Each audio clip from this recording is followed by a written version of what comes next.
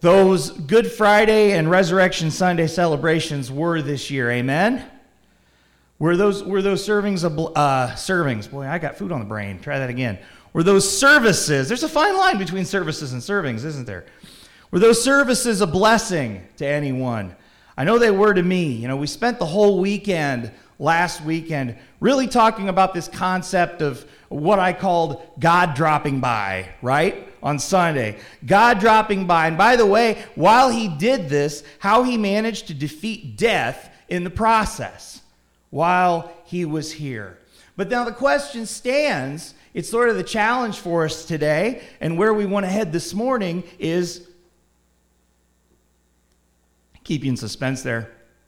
1 week later, after our celebration is over, and after our relatives have gone home, and after another week of grocery shopping has commenced, because let's face it, you probably ate all the food in your house last weekend. Anybody in that boat? I'm going to use this hand if I'm raising it, so you know it's...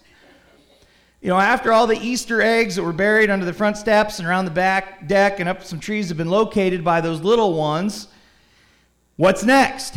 What do we do? What do we do a week after Resurrection Sunday celebration as a church is over? It's a good question. Someone has written online, a common danger the day after Easter for us is that we go right back to business as usual. It's almost like the celebration of the proclamation of Christ didn't happen, right? Maybe it felt like a blur again, another run of holidays, or maybe you leave for vacation the day after, or maybe you just go back to your regular life. You've got problems to solve, you've got appointments to keep, you've got emails to answer, you've got things coming up, you've got to think about what's next. To quote the 20th century philosopher Scooby-Doo, maybe you take a fiesta siesta. We've moved on. The proverbial ham steak and deviled eggs have all been eaten. That's dinner choice at my house, by the way. Might tuck that away. But the party doesn't have to be over. It doesn't have to be. We don't have to move on mentally, spiritually.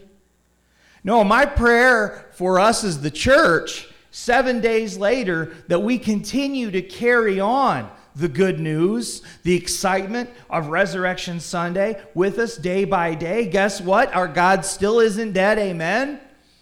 Our God is still definitely alive. But how do we keep that going? Because we're people, we like to go back to what we do after what we do is done. Did that come out right? The world keeps turning. But perhaps we can learn a little bit from where the Bible goes next. This morning's message, we're going to pick up where we left off last week. Jesus has risen. Scripture says in the Gospel of John, Mary Magdalene has announced the disciples. She's seen the Lord, and at this point, the disciples are actually locking their doors. They're fearful of the religious leaders coming after them. God drops by. Jesus greets them, shows his followers the piercings in his hands and in his sides. And this morning we're going to focus in on the response of one disciple in particular. Turn with me there. We heard the text earlier. John chapter 20, verses 24 to 29.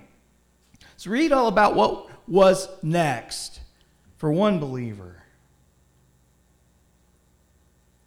Text says this, verse 24. Now Thomas, one of the 12, called the twin, was not with them when Jesus came. We need to note that. He was not with them. So the other disciples told him, "We've seen the Lord." But he said to them, "Unless I see in his hands the mark of the nails, and place my finger into the mark of the nails, place my hand into his side, I will never believe." 8 days later, his disciples were inside again, and Thomas was with them. Although the doors were locked, Jesus came and stood among them and said, "Peace be with you." Then he said to Thomas, "Put your finger here and see my hands, and put out your hand and place it in my side. Do not disbelieve, but believe." Thomas answered him, this is my favorite part of the text. Thomas answered him, "My Lord and my God." Jesus said to him, "Have you believed because you have seen me? Blessed are those who have not seen and yet have believed." How do you think Thomas's week went since Resurrection Sunday. Kind of food for thought there. But regardless, there's a couple different choices that can be made in responding to the resurrection of Christ a week later as time marches on. Choice number one, our first choice is to remember, like some of the disciples, we've seen, we've experienced the risen Jesus. And 1 week later, we're going to press on. We're going to continue to respond in obedience and in faith. Monday morning, we've recovered from eating 20 pounds of Easter ham. Turn to your wife and say, Sheila, I sure hope this preacher talks about gluttony soon. He needs to. Is it possible we begin to forget to remember the Lamb? It was back to the daily grind. When we're going off to do the things we need to do, on with work, off to vacation, do we settle? Do we settle comfortably again into the mindset of the previous Sunday? What do we do now? What's next? For the disciples, for many of the disciples, after the resurrection, we've seen the Lord. This was very much on their minds. One commentator notes what actually happened at the resurrection is that the disciples experienced the presence of Jesus in a way that transformed them. Transformed them. Get this, it changed them, transformed them from a group of sniveling whiners into healers, into preachers, organizers, powerful advocates for the Lord's justice and compassion. He continues, the disciples began to stand up to their culture at the very cost of their lives. Welcoming slave and free, Jew and Gentile, poor and rich. These guys began creating communities of sharing, of doing life together, as difficult and as countercultural then as they are today. He concludes, the disciples experienced the risen Jesus. They were changed. They were changed. We need to remember this transformation that occurred, to remember that the disciples were now part of a new way of doing things. A new way. What was this new way different than the old way? If you've got your Bibles open there, look back with me in verses 21 through 23. We didn't highlight this morning, but we'll go there quickly. Just follow with me in the text here. Jesus passes on to his disciples this way of grace. This grace initiated by the Father, verse 21, passed on through the Son. What happens here? As the Father has sent the Son will send the disciples. As the Son had been full of the Spirit is now going to be received by the disciples, verse 22. And here's the thing. The keys of the kingdom in the form of the gospel are now passed on through the disciples, verse 23. These disciples, full of the Spirit, and the means and the message of grace for the world surrounding them. It didn't end with the disciples. Had no place for doubt. This was the new way of doing things. There's no place for doubt. They were part of a God-given mission to the world. And at his ascension, if you remember, Jesus would remind his disciples, here's the mission. I'll be with you until the end of the age. So this now means the day in, day out of a Christian's life would no longer reflect the whims of confusion and uncertainty, but of service. Look what happened. Look what happened. Because of these first few disciples, because they were people of faith, 2,000 years later, there's a couple billion Christians on this planet. Look what happened. People got busy. People saw the Lord, believed. And so if you and I, if we too have experienced Jesus in our lives, following their example, what are we to do now? What are we to do now, brothers and sisters? See, there's this old way. There's this old way of living in doubt and uncertainty. Or is this the new way, following the call that Jesus gave us? John 20:21, we're sent to others.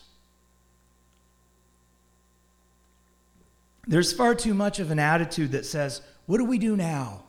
in the church today, isn't there? Far too much. And a week after Resurrection Sunday, excellent timing for a reminder of our mission, of why we're here, of what we're doing next. Now, what does this look like? What does this look like for us in the real world, for people of faith today, for Christians who are called to send the good news of Jesus to the world? One author writes, this past week, I was getting my oil changed. And I had a chance to present the gospel to the guy in the waiting room with me. For me, waiting rooms are the best places for evangelism because the people are sitting there with nothing to do. I'd like to interject, sometimes it feels like days. He goes on, the oil change waiting room has been fruitful for me. It assures me that at a minimum, I'm going to personally share the gospel every 3,000 miles. How about us? Part of this new way of doing things. Are we people of faith? I think sometimes we think we have to be called to serve in Guatemala, but that's not the case. Do you share Jesus at the local oil change shop? Other places you go as a Christian, as you always go. According to Jesus himself, when we sign up as his followers, because he is risen, we also sign up to celebrate the resurrection 1 week later, today. In our words, in our actions, in our attitudes to others. How about our words and our actions and our attitudes? Do we continue to reflect the God we serve? This morning when you got up, were you just as excited that he is risen when you woke up today as you were last Sunday? Are you still shouting, Hosanna and hallelujah? Or are you just feeling sort of lost again and waiting for Mother's Day service to get here? What song do we sing 1 week later? In 1986, gospel singers Larnell Harris and Sandy Patty went to the top of the gospel charts for the contemporary Christian hit, I've Just Seen Jesus. Do you remember that song? What an incredible title that is. I've just seen Jesus. Just seeing Jesus. I don't care what anyone else tries to start. Just seeing Jesus is the real revolution. It's the real revolution for the world. It's a thought that changes lives, saves souls the whole world over. The proof is in the pudding 2,000 years later. Amen? And so my prayer is that we don't just settle. We don't just get bogged down, disappointed, caught up in the drudgery, forgetful because of the work of sharing our faith in Jesus. There's an old story told of a young salesman who, disappointed in his sales figures, shared with his manager, I guess it proves you can lead a horse to water, but you can't make him drink. And his manager replied, son, your job is not to make him drink. Your job is to make him thirsty. The job of the faithful, of a Christ follower, is to continually let the dying world around us know that, hey, living water exists. Living water exists. It's for real. And this is choice number one in how we will continually respond. Responding in faith after the resurrection. Continuing in obedience to Christ. Amen? That's number one. I think you know where I'm going with our second choice. Number two, instead of following in obedience, the other choice we can make is to shrink away. Shrink away from Christ. This is where this word doubt comes in. We respond to what we've heard about our Lord in doubt.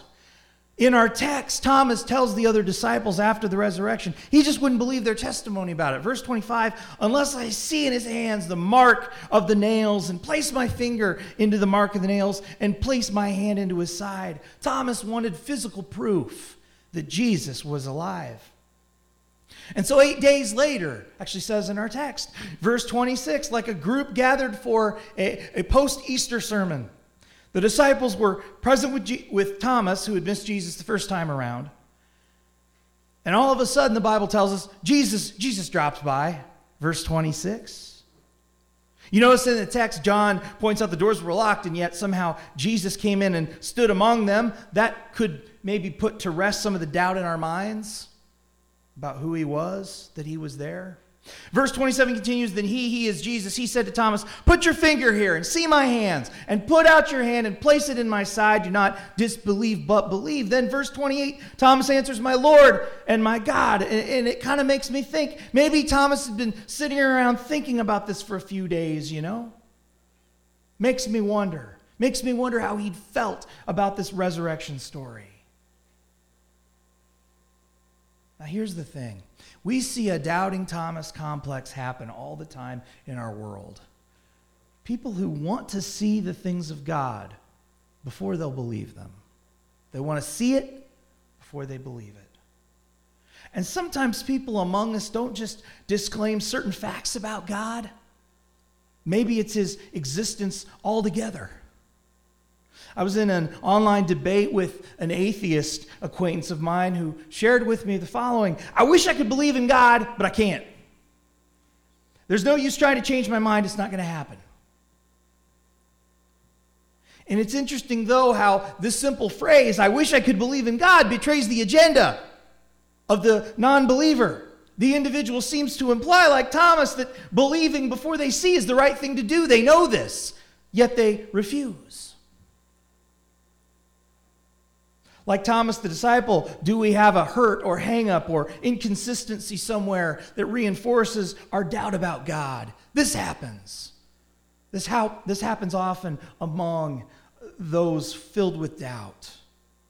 Astronomer and astrophysicist Carl Sagan wrote, the idea that God is an oversized white male with a flowing beard who sits in the sky tallying the fall of every sparrow is ludicrous. If by God one means the set of physical laws that govern the universe, then clearly there is such a God.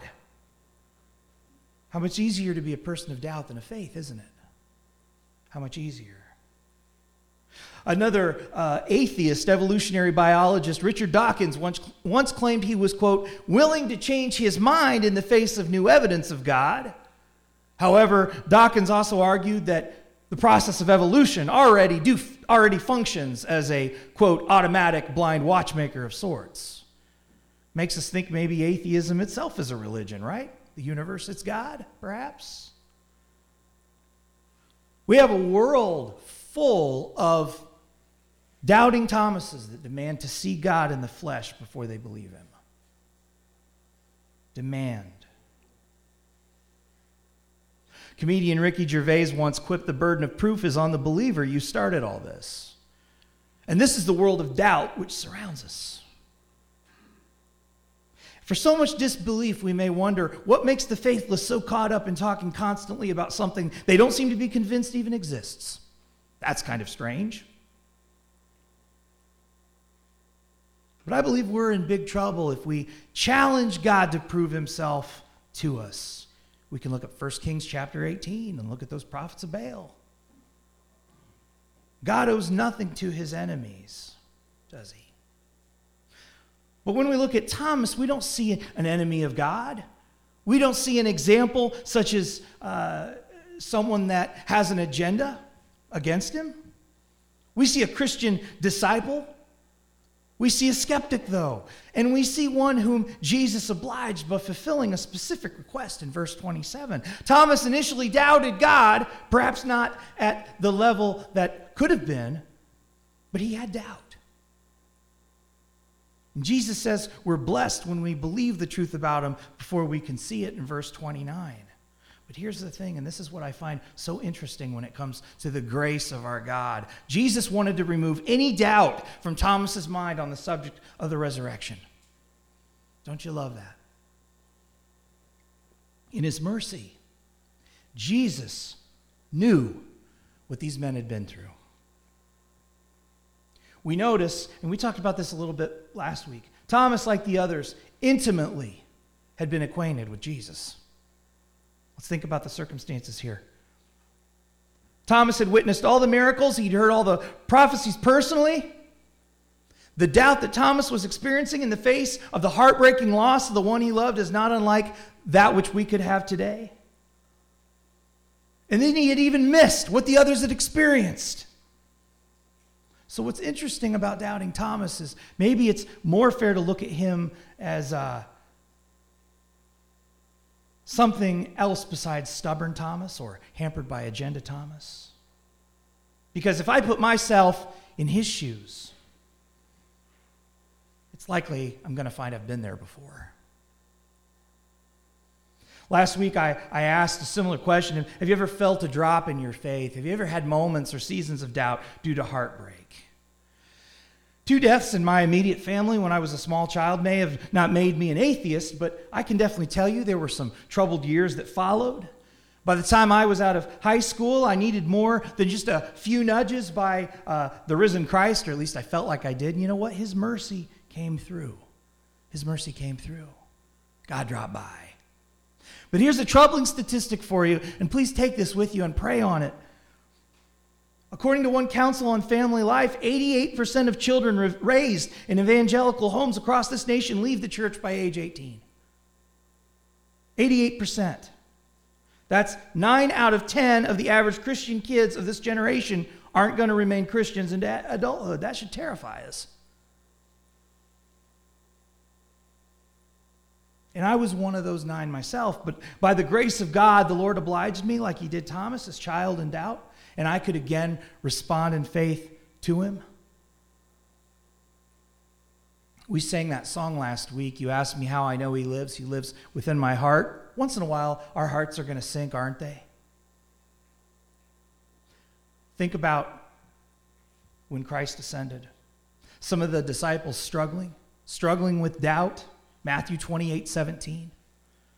And we're talking about a moment when Jesus Christ, the Son of God, is literally rising into heaven before them.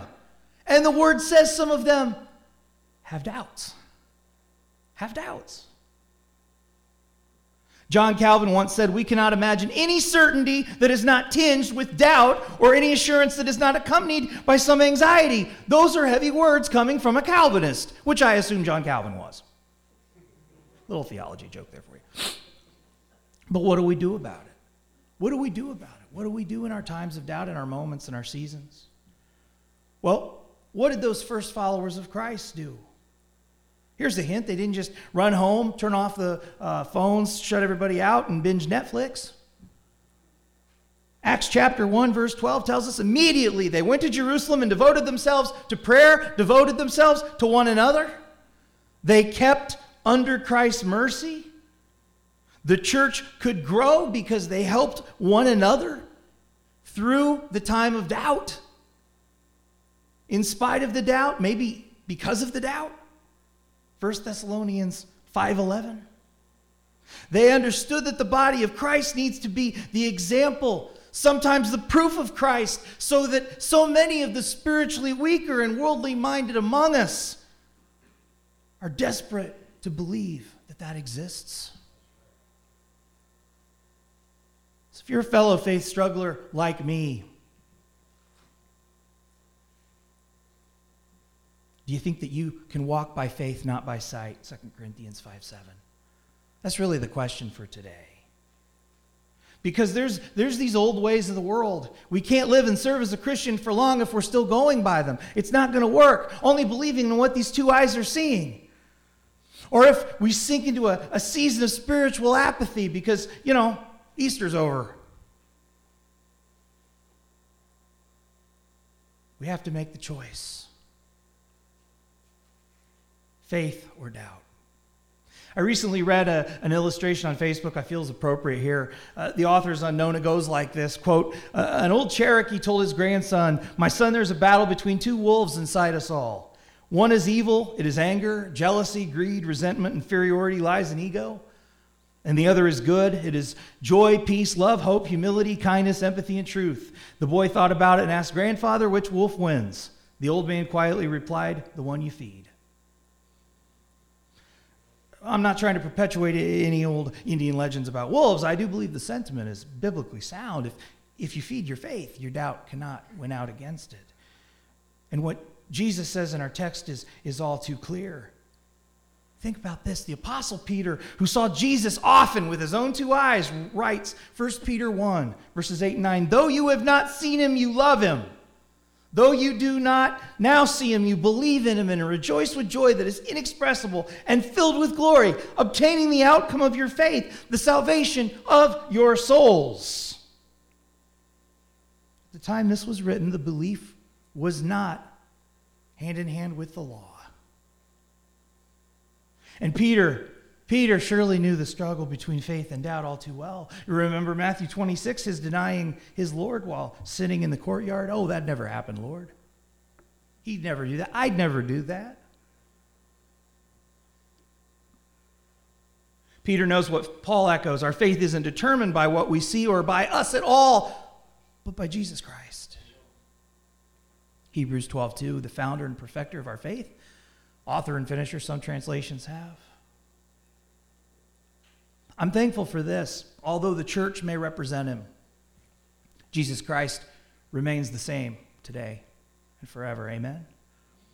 And so no matter how much I fail Jesus, no matter how much I'm going to fail Jesus, I will still be all in for Jesus. He was all in for me. And I'd like to think he thought a little bit about doubting Thomas as well. And every single one of us doubting Thomases. There's that old poster, maybe some of you remember, does he love us this much? We'd better believe. We better believe it. Because every single one of us has been a doubting Thomas at some point in our faith journey. Question being, how do we let the faith grow long after we've seen that Resurrection Sunday go? And how do we keep from settling back into business as usual? Because that's not easy. Time marches on. Author Dan Reeland offers this, whether it's Resurrection Sunday or another day, a week, or 6 months later. Here's a suggestion. Take some time. Prayerfully spend time. Intentionally spend time, whether you feel like it or not. Especially if you don't. Reflect on your own journey of faith with God. Intentionally reflect. Consider how far you've traveled with your Savior. Consider the roads you've been down. Remember what he's done for you. The transformation you've experienced in him. See, we get our faith to grow when we act on the faith we have. How do we do that? We remember the promises of God. That's why throughout the Old Testament, God reminds his people to remember Passover. This is continued through our time at the table each week. Remember God's promises and then be thankful. Be thankful. Thank God. Thank him for all he did. Thank him for the things that you could see. More importantly, thank him for the things you couldn't see. Ephesians 6 talks about the spiritual world happening all around us. Things we don't want to see. We should be thankful that we don't have to see what God does before we can believe in it. But we do need to understand that God has been at work and that he'll keep working on us till kingdom come. Amen? Jesus is faithful to us, and there's no doubt about that. Would you pray with me?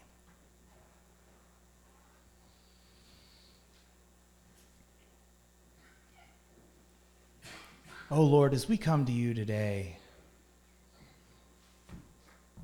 we're so thankful. We're so thankful that for what you have done through us as individuals, what you've done through us as your church. Lord, I pray that we would continue to intentionally reach out to you. That we would remember day by day that we've been sent on a mission of faith, a mission to extend that faith to the world. But Lord, we know there are going to be times that won't be easy. We know the devil is in this world. We know that he seeks us. He seeks to devour us. Lord, help us remember in those times of doubt, in those times when we demand to see, We demand to have understanding of what you're doing. Help us to remember that you keep your promises and you're faithful. Lord, I thank you for your word. I thank you that you've given us this timeline by which we can actually see your mercy and your grace and love for us in action. Lord, I also pray that during those times when it's difficult for us to understand what you're doing, that we would remember your love for us. We would remember that you are still our Lord. You are still our God. Lord, we live in a world of doubt. Lord, we know we live in a world in which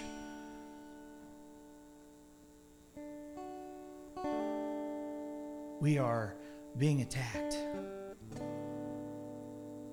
Lord, we know the spiritual warfare surrounds us every day as your people.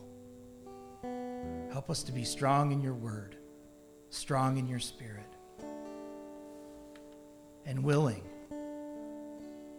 to go as you've gone before us to that cross. Lord, we come to you and we're sorry for those times of doubt in which we've chosen to deny you, to go the other way, to talk or to be like or to respond like the world. Lord, we know only your words remain. We know only your words will never pass away. Help us to stand firm upon them. Above all, Lord, we thank you so much for the reminders that we have this time of year. We can look at the cross. We can be mindful of that empty tomb. And that we can keep it fresh on our minds to go to a world that needs to hear that message as well. We praise you for all that you are, for all that you do. In that holy name of Jesus we pray, amen.